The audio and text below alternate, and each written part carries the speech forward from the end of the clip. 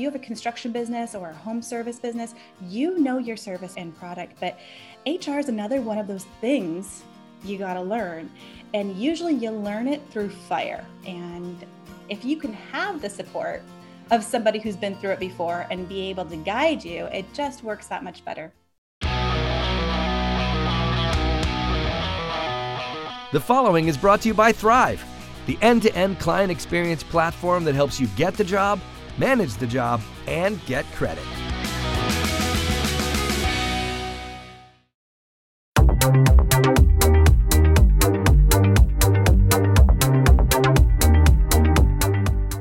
I'm Gordon Henry, and this is Winning on Main Street. This week we have a terrific guest who can help you run your business better, and specifically who can help you in a key area facing nearly every small business, managing people.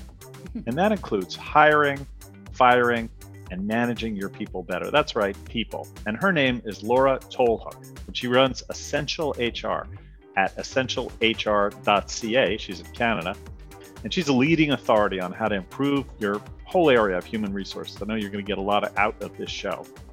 Laura, welcome. Thank you so much for having me. We're excited to have you. And this is not an area we focused on before. We tend to talk a lot about things like cash and strategies and technology, but we haven't talked a lot about people. So I'm excited to get into this with you. We're HR geeks, so we love to talk HR. That's great. HR geeks. Okay. So, all right, HR geek, why is it so tough for small businesses to manage human resources? Well, as a small business owner myself, I completely understand the number of hats that you wear as an entrepreneur. And I don't think that's talked about enough in the space of people who are starting businesses. So, when I started Essential HR a few years ago, no problem. I got this HR thing down. I know my business. I know what my experience is, and I can help any customer that comes in the door. But finance, marketing, sales, those things were so brand new to me and still working through them. So in the same token, when somebody else is starting a business, they're learning the same thing.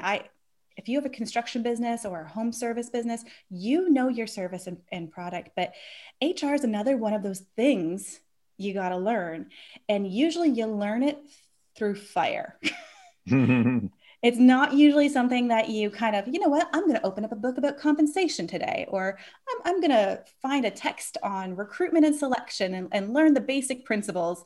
No, it's something you learn by fire. And if you can have the support of somebody who's been through it before and be able to guide you, it just works that much better.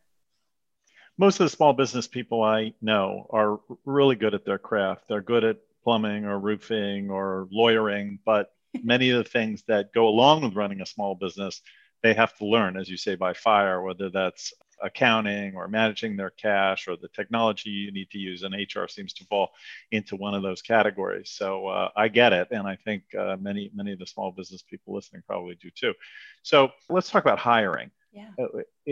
Until COVID hit, the economy, at least in the US, I assume Canada the same, was roaring. Mm-hmm. And you used to hear, I can't find any good help. I can't find any good help, especially in the trades people area. Is that still true? Is it just super hard to find good people who you can afford if you're a small business?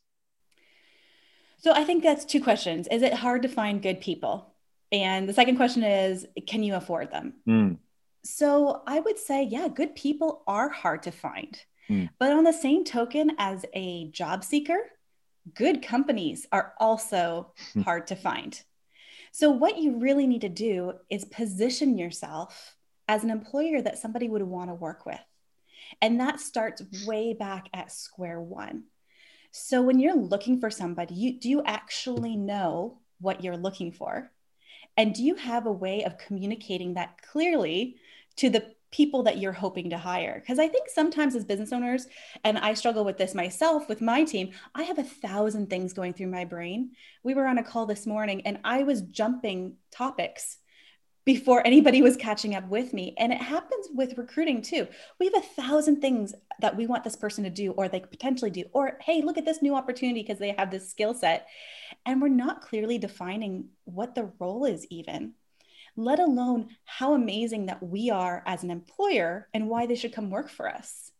So it's a two-way street, I think, and finding that written communication and being able to tell the person in front of you why you're so fantastic and they should come work for you is super important. Right. Is it harder for small businesses to develop that corporate culture and then communicate it than, is it harder than for big businesses? I mean, it seems big businesses, sometimes they have whole departments that worry about things like corporate culture, and the small business, you generally don't have that much staff. So how do you actually do it? So it's funny because you say, can you develop a corporate culture? The fact of the matter is you already have one. Mm. Whether you've defined it or whether you even understand what it is, it's already there. So if you're the type of person who loves the details and you're great at giving lots of instruction about the details, the how to get from A to Z, and you give all the letters in between, that's part of the corporate culture that you have and your management style. If you're a person who says, look we're at A and I need you to get to Z and figure it out, that's part of the corporate culture you have. Mm-hmm. So I think it's more looking at who you are as a manager, who your team is, because we define things like teamwork, but what does that look like as a team? Does that mean we have a lot of great experts who come together and make a project, or are we more collaborative in our approach? So really looking at those aspects of your business will help you define your corporate culture. And then when you take a hard look at it, you can decide, you know what, I like these three aspects, and maybe we need to work on aspect number 4. Let's talk about your practice. Mm-hmm. You're at Essential HR. You come into small businesses generally, and you help them with the whole area of HR. First of all, you described to me you have a unique, I guess, way of offering your jobs or getting hired, which is you sometimes work just by the hour, by the project. It's not necessarily a big, long project. It can be very small and discreet, yep. Right? Is that right? Yeah. So we work on projects like onboarding projects, recruitment projects. Some people say, listen, I don't want to search through 30 resumes, talk to 15 people who aren't good for this role. Just give me the top 2 or 3, as well as policies, developing those communication systems. But our signature way of working with people is through small, what we call monthly partnerships, which are essentially a retainer. Mm-hmm. And when you think of HR, people are like, I only have 3 people. I only have 7. I only have 12. And you compare yourself to the big guys who have whole HR departments. And what we've done is we've taken, our years of corporate big budget experience, and we're making it customized for small businesses. So I grew up in a small business family. My father runs a elevator maintenance and construction company that I've watched grow from when I was just born to just him to 35 people. And I see the tenacity that small business owners need. And I also know that just because you don't have an HR person in the building doesn't mean you don't have HR problems. Mm-hmm. So helping small business owners, and most of our clients are between, I would say, 10 to 20 staff members with those problems before they become bigger, or putting systems into place to make your life easier is what we do. Got it. So when you get hired, what would you say is kind of the number one problem that most people come to you with? Is it as simple as I need to go through these resumes, or is it something more complex? Yeah, I think it really depends on the client, but I'll be honest, one of the first things we tackle is policies. And the reason is, as business owners, we have 1,000 ideas of how we want things run in our head. And oftentimes we think we've communicated them. We think we've said it 18 times because we've thought about it 32 times. But we haven't communicated in a way that people are clear. So the first thing we start doing is policies. And at the end of the day, everything to do with HR is communication. When you have policies, it's communication. When you have an onboarding program, it's communication. When you have a compensation program, it's communication. That's really at the core of it, what HR is all about. So we help triage with when new clients come on board. We see what systems do you have? What can we elevate and bolster that's already working for you? And what gaps are there? So I would say policies are the first one. The second one is job descriptions and onboarding. Mm-hmm. So clarifying what those roles are in a way that's adaptable. And right now we're going back at a lot of job descriptions to figure out what happened when these positions went remote. Hmm. So do we need to adapt the key performance indicators so that we know what the objectives are? And the second piece of that, onboarding, do we need to take a hard look at what do people need when they come on board? Hmm. And how do we make sure that experience is fantastic for them? Right. So do you come in, you mentioned compensation. Will you come in and do something like a compensation study for that particular type of business in the area they're in and recommend wages, rates that should be paid? Yeah, we do that, and we do job evaluation. Hmm. So, and again, we do it on a much smaller scale than some of these bigger organizations, because when you're 10 people, Hmm. you probably don't need the big guys, but you do need some clarification about the who, what, where, how, and how much, because nobody likes being asked for a raise, every 2.5 months at the most inopportune times when you're not prepared to have that conversation.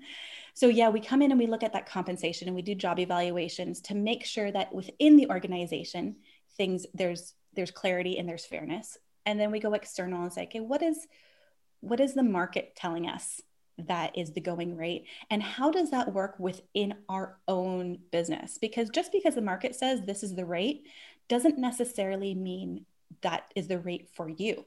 Mm. You might be coming in a little bit higher, you might be coming in a bit lower, depending on what you have to offer. Right. How has COVID changed the hiring environment? I mean, we've been living with this thing for a year now, just about. How has it changed what you do and what small businesses are dealing with in terms of hiring and retaining talent? I think at the end of the day, over the past year, we've adapted so quickly and so much. It almost, I hate this term, but it feels like the new normal. Hmm. So I know for us, we've always done video interviews. First, we don't do phone interviews. We've got this great technology. So even before COVID, video interviews were a big thing. But I think some job seekers are looking not only for a job, but how have you treated your employees through this? What protocols do you have in place? What measures have you taken to make sure that people are safe? And they're looking at that as another factor of who they want to be employed by. Right, right. Are people more, I'd say younger people particularly, looking more to join smaller companies or bigger companies now? Is there any trend you spotted or noticed? I think when you look at those underlying feelings of the next generation coming in, and I don't say millennials because I'm a millennial, but I think it's called Gen Z, that are coming in. At the end of the day, they want the same thing as the baby boomers. Mm. They want communication. They want clarity. They want some feedback in what they do. Mm. The only difference is the previous generations, the baby boomers, they never asked. Mm. This generation says, hey, how am I doing? Right. Can somebody sit down with me? I need some face-to-face time. And as much as we say, oh, these people are all on devices, this generation actually wants the FaceTime. Yeah. They want the communication. Yeah. So when you have these individuals coming in, I think it's a little bit more difficult for the managerial and supervisory team, because now they're like, I want confirmation and I want constructive feedback because I want to get better. I want to ask you a question before we go to the break. A lot has changed in business over the past, I don't know, maybe it's 5, 10 years, maybe it's longer, in terms of areas like discrimination and harassment, all these uncomfortable topics that we hear about a lot and lawsuits coming out of those. Is that part of what you train small businesses about? And what are the key kind of do's or don't do's that you tell them in order to protect themselves? Understanding what is considered discrimination, what is considered harassment. And I've trained on harassment and violence in the workplace before. And some people are like, well, I can't hold the people accountable anymore because it's going to be considered harassment. You absolutely can hold people accountable. You shouldn't yell at them. You shouldn't threaten them. And you shouldn't make them feel so highly uncomfortable that they feel, put out. And let's not do it in front of the entire team. Hmm. And I think you got to look back to that, the principle of how would you want to be treated? And so when it comes to anything related to harassment and violence and discrimination in the workplace, let's just reflect back on, if that was my daughter, or if that was my son, or if that was my wife or my husband, how would I want them treated?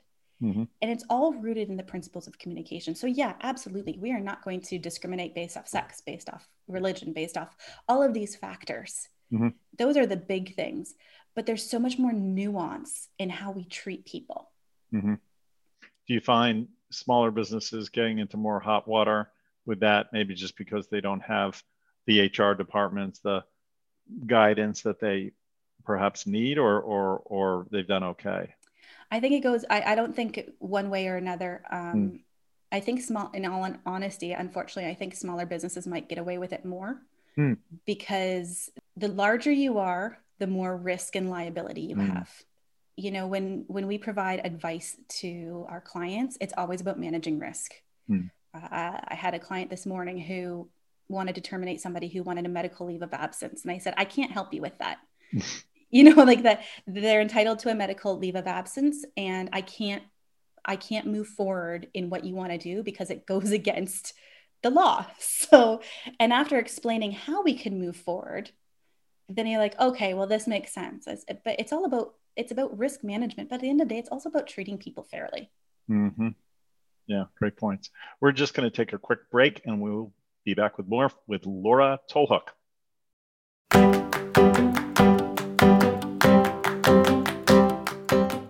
This is small business expert Barry Moltz. 2020 has been a tough year for small business owners.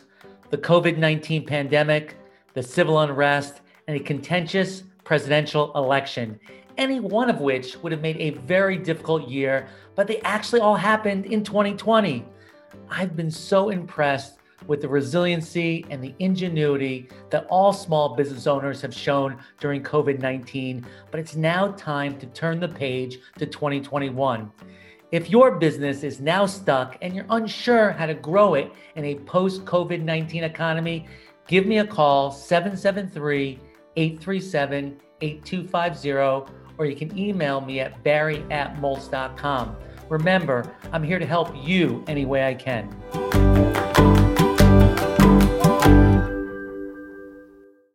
We're back with Laura Tolhook of EssentialHR.ca, that's Canada, yep. And she's telling us a lot about how to manage HR within a small business environment. It's fascinating if you are mostly used to working in larger company environments, how, you know, these challenges affect small business managers and owners and trying to work through this. So you're a small business owner yourself, you have employees. Tell me, how do you manage HR within your own environment? What are some tips, best practices? So it's funny you ask that because within our group, we have some checks and balances. And mostly I would say my business consultants put checks on me. So we all have our own approach. And especially when it comes to recruitment, I'll give you the example. I love connecting with people. So when we were recruiting for our own team, we had an interview guide, we had the job description done. It was all by the book. And then I get in front of somebody in an interview and I just feel, you feel those synapses. You're like, this is good. We're connecting. And I felt good about it. Finished the interview. I asked my colleague and I said, you know, do you have any questions for this candidate? And she goes, yeah, do you want me to finish the interview guide? And I was like, oh yeah, that part. So I think when it comes to how you manage your business, you need to have the systems in place that are going to guard and reduce liability. But there also has to be some play in there. And I think you've got to work off of the people within your environment. So, you know, my colleague, she's really good and at bringing in the structure. Whereas I tend to be like, yeah, no, we're good with that. And she's like, nope, we're going to bring in a full onboarding for this individual. So small business is tough because it goes by really who's guiding the ship. And so having those checkpoints with people in place. So for our business, it's my colleague. For another small business, it might be an HR manager who says, yeah, I see what you're doing, but let's add A, B, and C and strengthen the whole system. So I see your recruitment seems to be pretty good, but let's bolster the information in your job posting and make sure that description is very clear. And then let's make sure it's also followed up by a great onboarding program. And we can help you with that. Because when you put it all together, you've got, you know, the great intuition and the great gut and the great leadership with the systems put in. And now you've got your liability greatly reduced as well, because you're not working on the fly anymore. speaking of the systems, then I guess that sort of leads into technology. We talk a lot in this show about technology and use of technology for different types of business pursuits, whether it's for, managing your cash or your financials or your marketing. When it comes to HR, is it important to have certain types of systems like technology? Is there a particular type of software you recommend? How should business owners think about the use of technology or systems when it comes to HR? So if you're an employer under 10, the first thing I would say is a time and attendance system. Get off of Excel. Because the last thing you need is more administration. That's more work than it is benefit. So there are so many apps out there at different price points to help with your time and attendance. You should no longer be managing vacation schedules, sick days manually. That is the first thing you should do as a small business owner. Then if you want to start layering on top, let's look at checkpoints and performance management from a development standpoint. So there's some great software, some great dashboards that help you track goal setting and development. But whatever you do when it comes to systems, it has to be of benefit and not just be something that, is going to be another hurdle. Because if it doesn't work within the communication culture of your organization already, it's not going to be of benefit. So if you've decided, you know what, we're going to bring in this monthly checkpoints. We're not doing quarterly or annual reviews. We're doing monthly checkpoints or weekly checkpoints with our team, but that's not already in the communication culture.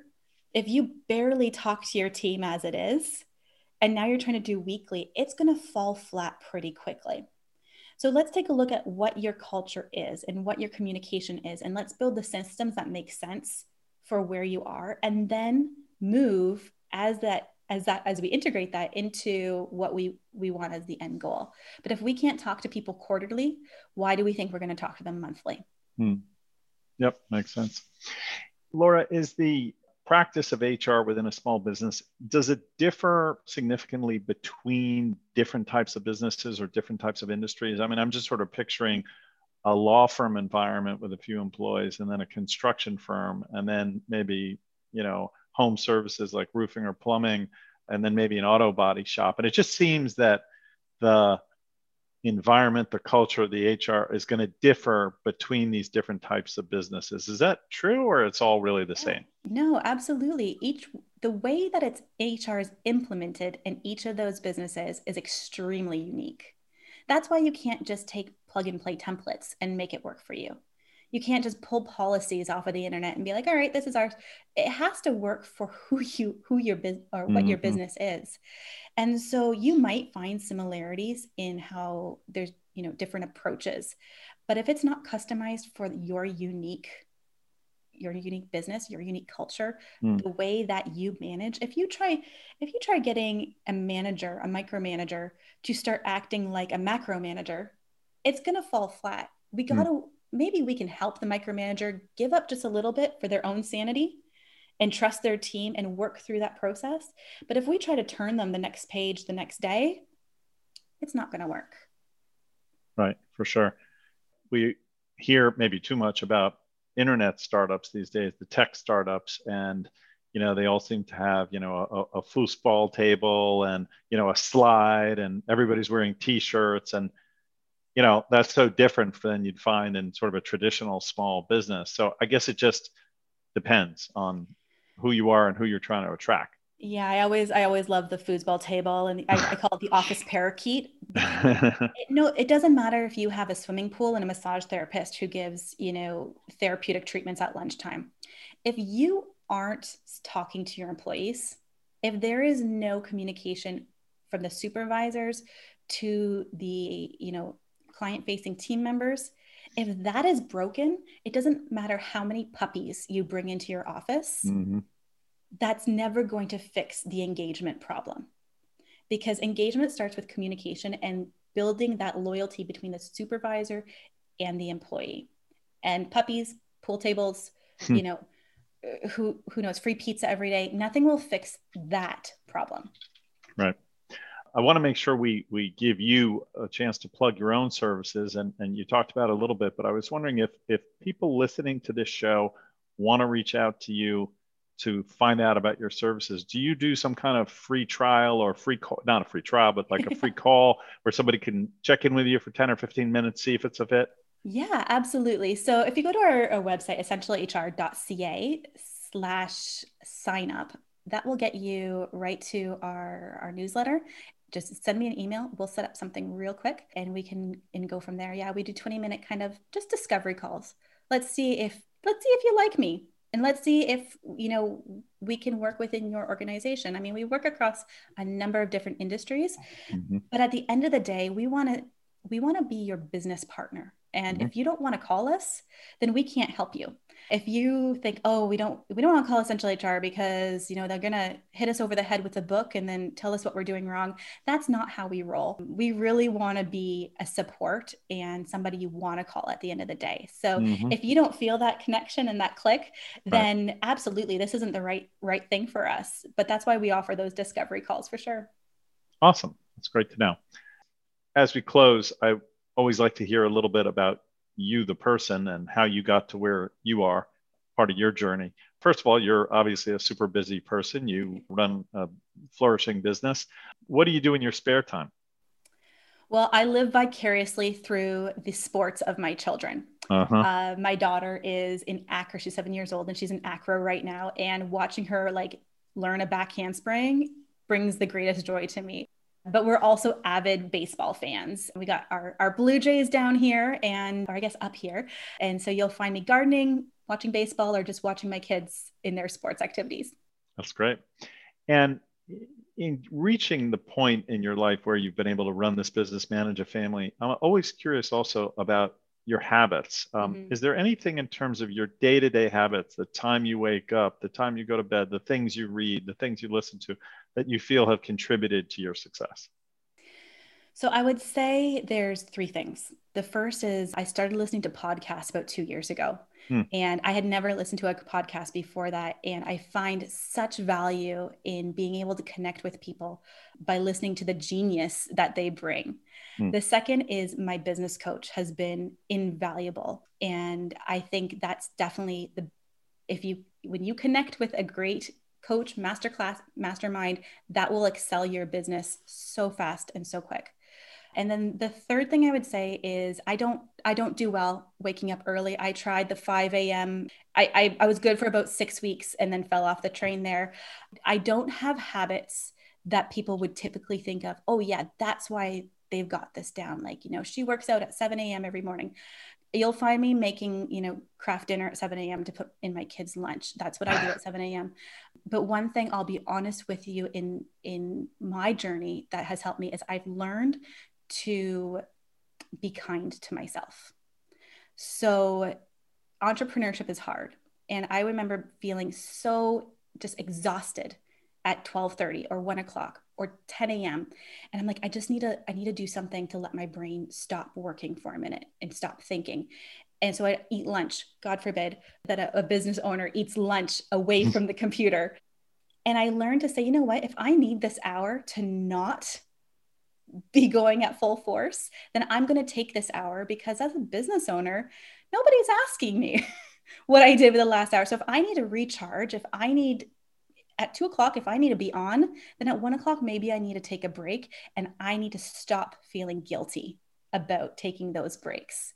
And that was a huge flip to me, to stop feeling busy 24/7. Well, that's very refreshing and honest. And I appreciate you're willing to communicate that, because, sometimes people feel they have to say all the, classic things you hear about successful entrepreneurs, but you got to do it your own way. And that's what you've said. Yeah, absolutely. No, I love those successful entrepreneurs. I like gleaning wisdom from them. But at the end of the day, if it doesn't fit me, same with HR, right? If it doesn't fit what your business is doing, you're not going to keep it going. So waking up at 5 a.m. did not fit for our family. So yeah. Good for you. Good for you. Well, Laura, you've been a great guest. Thank you so much for spending time with us. Well, thank you for having me. I really appreciate it. And if you're listening to this and you love Laura and want to find out more about her business and maybe working with her, remember, go to essentialhr.ca. That's essentialhr.ca. That's Canada, but she works across the border, right? Canada, US, doesn't matter, Absolutely. right? Yeah. Okay, great. And if you're listening to this and you've enjoyed this podcast, please subscribe and tell a friend or colleague to subscribe and leave us a 5-star review. We really would appreciate that. And until next time, make it a great week.